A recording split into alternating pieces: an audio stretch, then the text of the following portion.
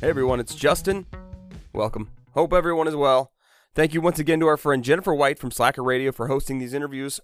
Slacker is a streaming music service. I think you'll really like it if you check it out. It's fun, it's different. Also, we have a radio station on Slacker Radio.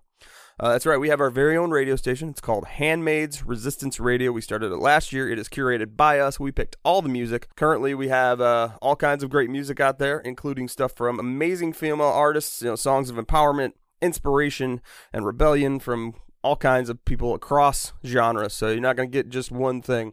It's all the music from the show, all the music from these artists that are really inspiring and empowering female and feminist causes. So definitely check it out. It's Handmaid Resistance Radio, and that is on Slacker Radio. There are two ways to listen. You can download their app for free from the App Store, or you can listen online at slacker.com. Once again, that is Slacker Radio. Please, please, please check them out. Thank you again, Miss Jennifer White. So Luke famously tells June, "I'll take care of you." What happened? Yeah, I know. Big lies all around. Yeah, everything kind of goes downhill from there. And it seems that at many points in the show, especially in season one, that Luke's kind of a powerless guy. Yeah, indeed. I mean, I think so. It makes me think a lot about how, in the fight between the powerful and the powerless, to do nothing is to side with the powerful. Luke's apathy, Luke's sense that things will work out all right in the end, just because if you believe it, just kind of leaves his world in ruins. In a way, that's what he has to live with in the second series, his inaction, and how he's so much more powerless now because of his lack of action earlier on. Looking at him and how his character has been written thus far, do you feel like he did everything he could do to protect his daughter and his wife? Absolutely not. I think he failed in so many ways. I mean, look, it's not incumbent upon people to become some kind of revolutionary guerrilla fighter. That's not his skill set. But I think there are ways that we now in the real world can engage in politics, small and large, whether that be political activism or unionization, or even just having good conversations with young people in our lives, where we can be more active and involved in making change. And I think Luke suffers what a lot of people do, which is just kind of giving it lip service and saying, "Oh yeah, things will work out." And it's funny sometimes. I get asked a lot of questions. "Oh, Luke's the good guy in the show," but I sometimes wonder: is it enough not to be offensive to make for that to make you good? He's inoffensive, but is he good? Is he active? Is he putting himself at risk? And I think he could have done more of that. And I think that's what he lives with in the second series. And ultimately, it's that anger and frustration with himself, which spurs him on to make some changes. It's interesting to watch. I've only seen the first couple episodes of season 2. Right. But as America, as we know it, is falling down around everybody, and people of Gilead are coming into power, Luke becomes, in his relationship with June, he goes from equal to somebody who is above her in every way without even asking for it or trying to be. What was it like to kind of come at the character from that way? Yeah, I mean, I think Luke, generally believes in the equality of the sexes. He believes that there should be equal rights. But at the same time, I think it's very easy for human beings to undermine the privilege that they have and to, I guess, downplay the importance of mitigating and fighting and resisting that inequality. And I think, Luke does suffer from some of that blindness of just really realizing just how corrosive and dangerous that inequality is. It seemed that, he wasn't super excited or disturbed by many of the things that were happening until he's on this boat and he's being shot at. If you were to put yourself in his shoes, walking through these things happening to you as a man, how would you have reacted? As opposed to how your character had reacted. It's really hard to say. I think there are so many ways which the power and how we take for granted the powers that be and how we're dissuaded in so many ways from action.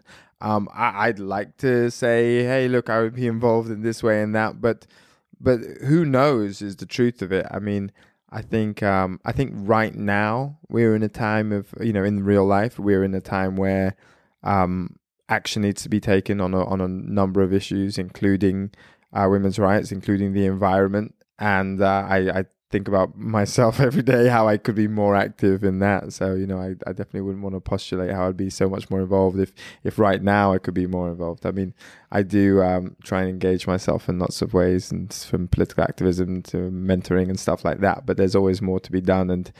And I don't think anyone should be left off the hook, including myself. Now, do you live in the U.S. full time? Yeah, I'm a US resident, but I come from a nomadic family, so I travel a lot. So when you walk off the set of a show like The Handmaid's Tale, and you look around you at the political climate and the way people are being treated and rights being taken away, how does that feel to you as an actor to go from this pretend world where it's worst case scenario, and then occasionally we'll get a piece of news that says, oh my God, we're only just a couple of short steps away from The Handmaid's Tale? Yeah, I mean, I think, for a start, the show is filmed in Canada, so when I step off set, I'm in I'm in Toronto. Yeah, exactly. To be honest, actually, I think it's important, really, in many ways, to kind of like be able to hold in our heads, like, both sides of it. Like, on one side, yeah, we're living in some very crazy political times where you kind of read the newspaper and you go, what the hell is going on? This is insanity. Like, I often feel like I'm living in a parallel Black Mirror universe where I'm like, what the hell goes wrong? Where's the normal world? But at the same time, I think also there's a macro view to be taken, which is that there's been loads of progress which has been made over the last 40 years in terms of gender equality, in terms of equality for people with different sexual orientations, just on almost every metric. In America right now, there's less rape, there's less violent crime, there's less murder than there was 40 years ago. And that came about because of various actions people have taken and protesting and political involvement. So I'm not entirely part of the doom and gloom brigade. I think there are terrible things which there is no time for capitulating. There's no time for being like, this is okay. No, we must stand up right now. But at the same time, I think it's really useful to kind of recognize the good that has happened and go, okay, well, how did that good happen, and how can we invest more of our time into that? And speaking along those lines, what kind of strategies do you use as an actor to get out of this place of darkness that you're in on the show? Because this is hours and hours and hours of filming, and then you're done. Are you just emotionally drained sometimes? Well, for Luke particularly, I'm very lucky because I've got lots of flashbacks, and lots of the flashbacks are happier times. And so I've had days of work where it's just me, Lizzie, and some cute little baby, and we've gone to the fun fair. That's literally... as usual, it's the women who have got the harder work to do in the show, the heavy lifting. And so for me, it's not as hard. But yeah, on hard days, there are various coping mechanisms. I try and stay away from the drinking and partying ones, and kind of lead myself more towards meditation and calling my family. But it's not a fight I win every time. Well, Luke is very lucky in that now he has a companion in Canada. Right. And Samira Wiley's character has joined Luke. Yeah. So talk about how we're going to see their relationship move forward as season 2 goes on. Yeah, I think they have like a really interesting and complex relationship. They're both kind of suffering a kind of post-traumatic stress and finding ways to share that with each other or not share that with each other, and also a kind of brotherly, sisterly kind of love-hate bickering in relationship. But it really grows, and they kind of become dependent on each other emotionally to some extent. And as things go on, they find themselves more actively involved in resisting. And you are part of now, I guess, a fictional, famous love triangle, I guess. Team Nick and Team Luke. What's fan reaction to this? Well, I mean, listen, there's only one team, and that's the team of true love and the family being brought back together. That but ladies and gentlemen of the podcast, just because he's sexy doesn't mean it's right. And I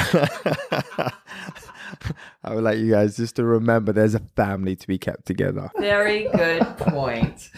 Now from there, let's move on to talk about music in the show a little bit. Yeah. If I'm putting you on the spot, say, I have no idea. Don't worry about it. I have no idea. Don't worry about it. Do you have any favorite moments from the show, season 1 or season 2, from what you've seen of it so far, where the music really put a scene over the edge, whether you were in it or not? Right. Well, I'm a big fan. I'm a big Nina Simone fan, and so that I'm feeling good moment was just extraordinary, mind blowing. I think they're so clever the way they use music in this show.